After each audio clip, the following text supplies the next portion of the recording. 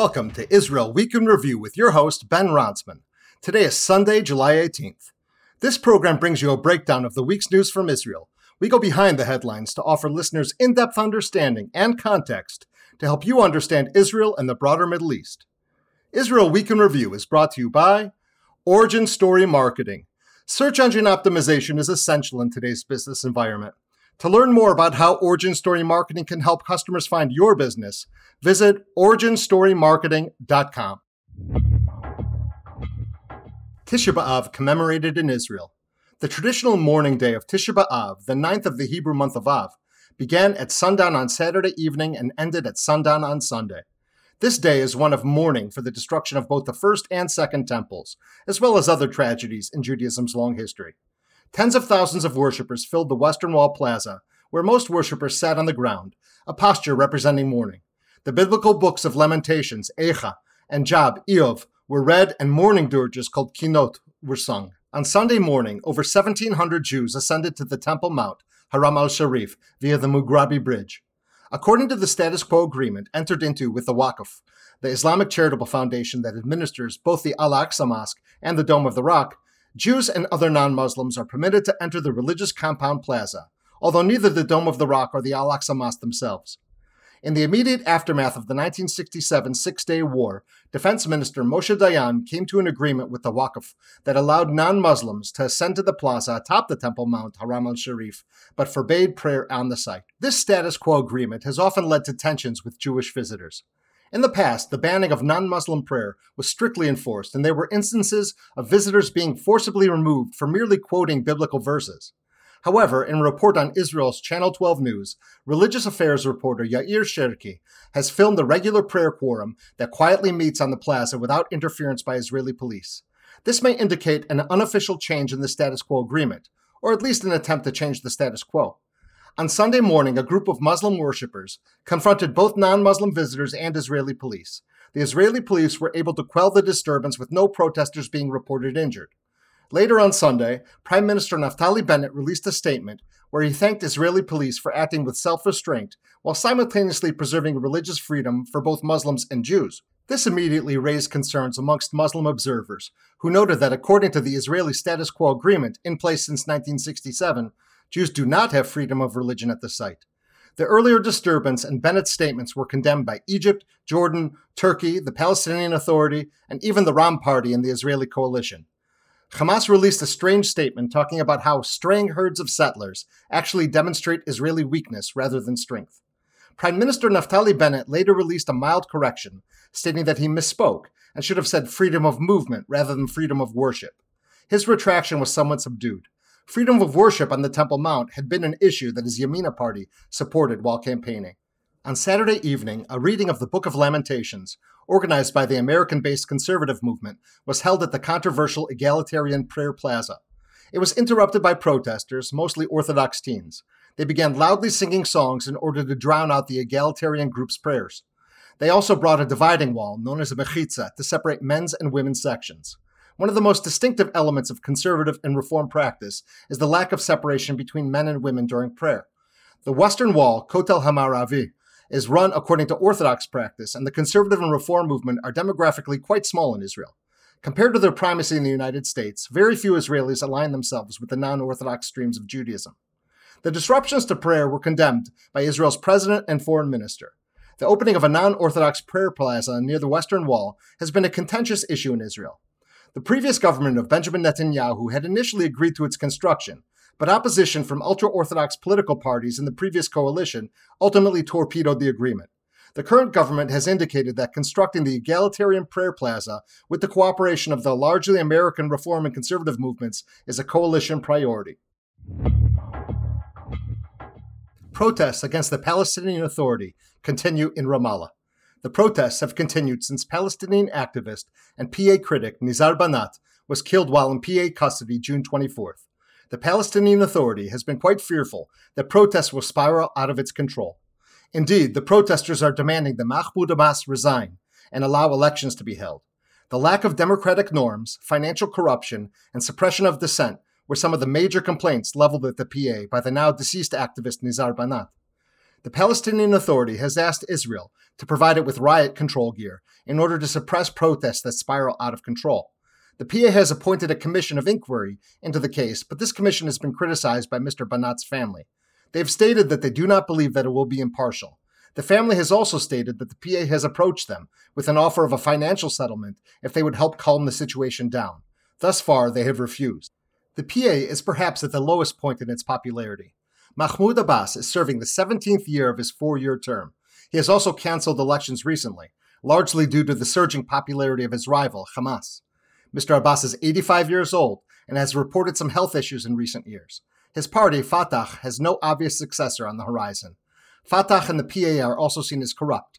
It is reported that Mr. Abbas and his family are worth over $100 million. The Palestinian Authority is also increasingly condemned in Palestinian society for its security coordination with Israel. U.S. President Joe Biden's representative handling the Israeli-Palestinian conflict, Hadi Amr, visited the region last week where he met with both Palestinian and Israeli representatives. Mr. Amr has urged Israel to assist the Palestinian Authority. He has stated that he has never seen them weaker. The PA is suffering a profound crisis of legitimacy and is highly unpopular amongst Palestinians. The Palestinian economy is still ailing from the fallout from the COVID-19 pandemic. Moreover, Israel's recent conflict with Hamas forces in the Gaza Strip has further eroded support for the PA, while dramatically boosting support for Hamas. Lebanese Prime Minister-designate Saad Hariri resigns. Saad Hariri, the Lebanese Prime Minister-designate, has resigned. This brings further uncertainty to a country experiencing complete political deadlock, an economic collapse, and a deterioration of public services so severe that much of the country is without electricity for up to 22 hours per day. The country has not had a government since caretaker Prime Minister Hassan Diab resigned in the wake of last year's massive port explosion. This explosion killed over 200 people, injured thousands, and inflicted over $3 billion of property damage to the already beleaguered country. Lebanon has historically been riven by deep ethno-religious tensions that have previously resulted in brutal civil war. The strongest force within the country is the Lebanese-backed Shia group, Hezbollah. Their military strength far outweighs that of the Lebanese state and military. Saad Hariri, the recently resigned prime minister, was amongst the leaders of the March 14th Alliance. This is a coalition that seeks to end Syrian and Iranian control of the country. His father, Rafiq Hariri, was a former prime minister who was assassinated by what most observers believe were pro-Syrian forces. Saad Hariri resigned after yet another failed negotiation with Lebanese President Michel Aoun. Lebanon has a confessional system of government, where the president must be a Maronite Christian, the prime minister a Sunni Muslim, and the speaker of the parliament a Shia. Nonetheless, Mr. Aoun represents a minority faction within Maronite Christian society that avowedly supports both Syria and Iran. The impasse between the pro-Iranian and anti-Iranian camps is the primary cause for the government's inability to form a coalition. Before Hariri's announcement, the Lebanese lira had already declined over 90%. The currency's value has dropped even further since. Food, fuel, and medicine are scarce throughout the country. Electricity and water are also being rationed. Many people believe that the country is at the edge of a steep precipice. They fear that the country could once again descend into internecine warfare and perhaps even be fully overrun by Iranian proxy Hezbollah.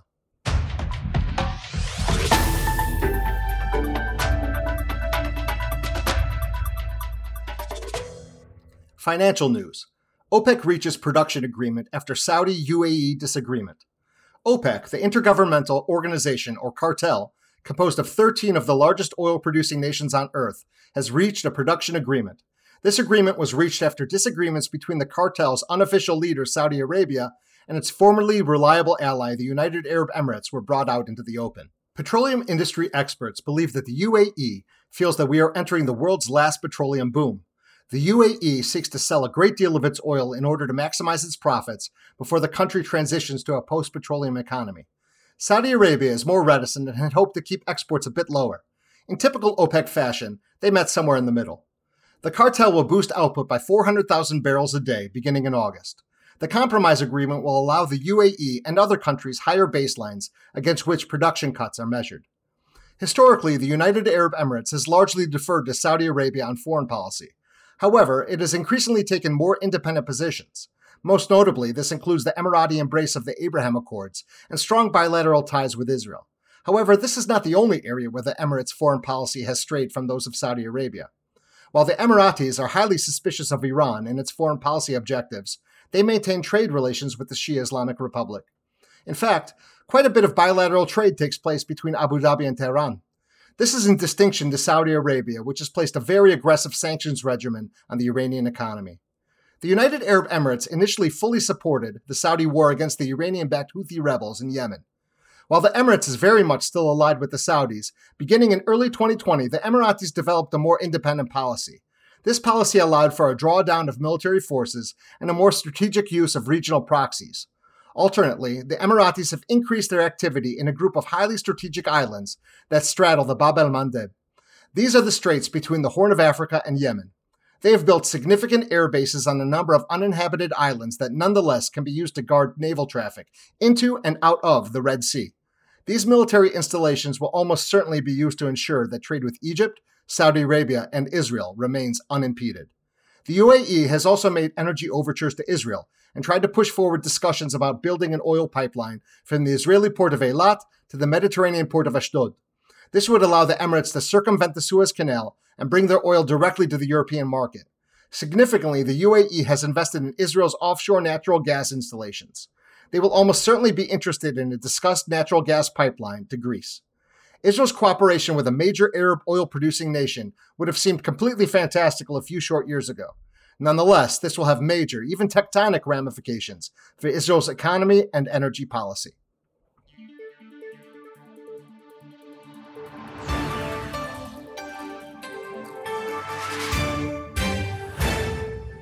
Defense news. U.S. building Combined Joint Operations Center in Israel. In an additional benefit from the much-lauded Abraham Accords, the United States has been able to move military-to-military engagement and defense planning with Israel from U.S. European Command to U.S. Central Command, often shortened to CENTCOM. The U.S. military operates a unified command plan that encompasses the entire globe, giving the U.S. military a truly global reach. There are 11 unified combatant commands encompassing every region of the earth. In the past, military-to-military contacts between Israel and the United States took place under the auspices of the U.S. European Command, even though Israel is very much geographically in the Middle East. This was because Israel was in a state of belligerency with most of the nations in the CENTCOM region. This is no longer the case. Israel has peace agreements with Egypt, Jordan, the UAE, and Bahrain. It already has well-established, albeit informal, governmental contacts and military arrangements with Saudi Arabia, Oman, and the semi-autonomous Kurdish region of Iraq. In July, the United States began construction of a combined joint operations center in Israel, specifically on the Hatzor Air Base east of Ashdod. It is estimated that over 150 American and Israeli military personnel will operate out of this facility. This will be the nerve center for the U.S. and Israel's military coordination under the auspices of CENTCOM.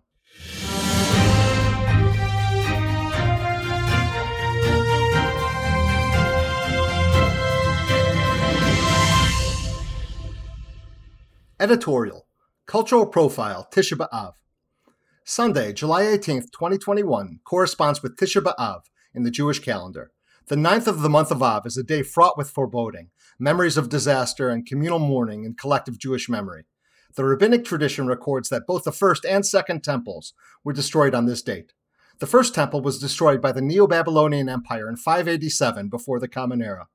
Large parts of the city of Jerusalem were destroyed at this time, and much of the population was deported in exile to Babylon, beginning the first Babylonian exile.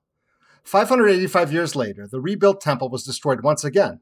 The second temple, or Beit HaMikdash HaSheni, was destroyed by the Romans in 70 of the Common Era. This happened in the context of the Jewish revolt against the Roman Empire. This mourning over the lost Jewish temples makes a claim on the Jewish present. Lachrymose prayers and sorrowful lamentations are offered at what may be the most contentious piece of real estate anywhere on earth. Muslim Jerusalemites, of course, are aware of this date in the Jewish calendar. Violent disturbances were expected on Har HaBayit, Haram al-Sharif.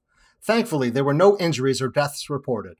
These occurrences have been happening with troubling regularity in the past few months. As if the situation was not tense enough, Tisha B'Av falls 2 days before the Muslim holiday of Eid al-Fitr, one of Islam's two main festivals.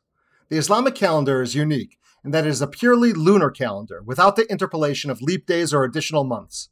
The Western or Gregorian calendar adds a leap day in February every 4 years. The Jewish calendar adds a leap month 7 times in a 19-year cycle. These 13-month years are referred to as Shana Me'uberet, or pregnant years. In contrast, the Islamic calendar does not add any months or days. This means that the solar and lunar years do not fully align. Consequently, the Islamic holidays fall 11 days earlier in relation to the Gregorian calendar each year. Islamic festivals migrate throughout the months and seasons. Ramadan, Eid al-Adha, and Eid al-Fitr all fall one Gregorian month earlier, approximately every 3 years. What I mean to say here is that Eid al-Fitr and Tisha B'Av rarely align in this way. Traditional Jewish belief holds that the rebuilding of the temple and the restoration of the sacrificial system will take place in the future. This is very much central to Judaism's eschatological vision. Indeed, Jewish prayer is structured to mirror the thrice daily sacrificial offerings made in the temple. Explicit calls for the restoration of the temple are mentioned throughout Jewish liturgy. This palpable sense of loss of the temple and the associated loss of closeness with God is part of the fabric of Judaism. Tisha B'Av is the day that is cosmically aligned with this tragedy, and by extension other tragedies that have befallen the Jewish people. The rabbis of the Mishnah speak of 5 great calamities associated with Tisha B'Av. The first calamity, referenced by the rabbis, occurred in the Book of Numbers, Sefer B'Midbar. This event was seen as the archetype of all subsequent calamities. In this inauspicious biblical event, 10 of the 12 spies that were sent to Canaan by Moses brought back negative reports about the land of Israel. This caused panic and despair amongst the people. God was said to curse this day in perpetuity for the Jewish nation. The next 2 calamities were the destruction of the first and second temples, mentioned earlier. Traditionally, it is believed that the destruction of these temples took place on Tisha B'Av. A subsequent revolt, known as the Bar Kokhba Rebellion, took place in 135 of the Common Era. While the temple had already been destroyed by this time, a large Jewish community still lived in the land of Israel. This Jewish community coalesced around a messianic revolutionary named Bar Kokhba. Despite the belief by some rabbis, notably Rabbi Akiva, that Bar Kokhba may have been the awaited Messiah, this revolt was brutally suppressed by the Romans. It is said that the last city under Jewish control, Beitar, was laid waste and the revolt definitively suppressed on Tisha B'Av. The 5th calamity was also related to the Roman repression. It is said that the Roman commander, Turnus Rufus, utterly destroyed the remnants of the temple on Tisha B'Av, crushing all hopes of Jewish independence for 2 millennia. These 5 calamities are all mentioned in the Mishnah as reasons for mourning and fasting. However, Jewish history is replete with a number of other tragedies that have all occurred on Tisha B'Av or in the days preceding it. This includes the launching of the First Crusade in 1096, which led to the destruction of the Jewish communities of France and the Rhineland.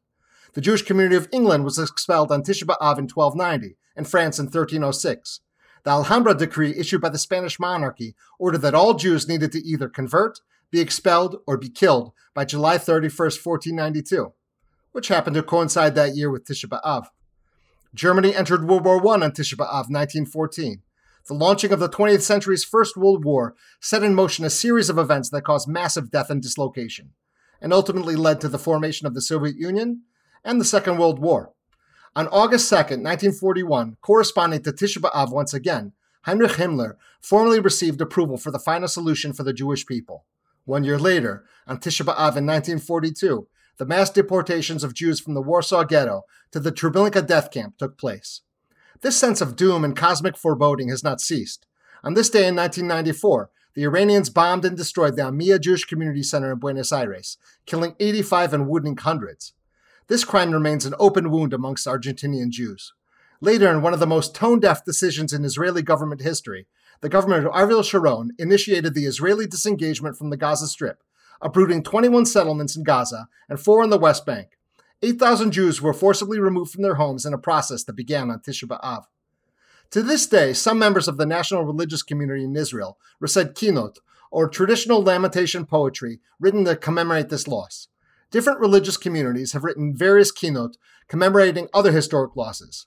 Among many Haredi Jews, the tragedy of the Holocaust is often commemorated on Tisha B'Av rather than on Yom HaShoah, or Holocaust Remembrance Day.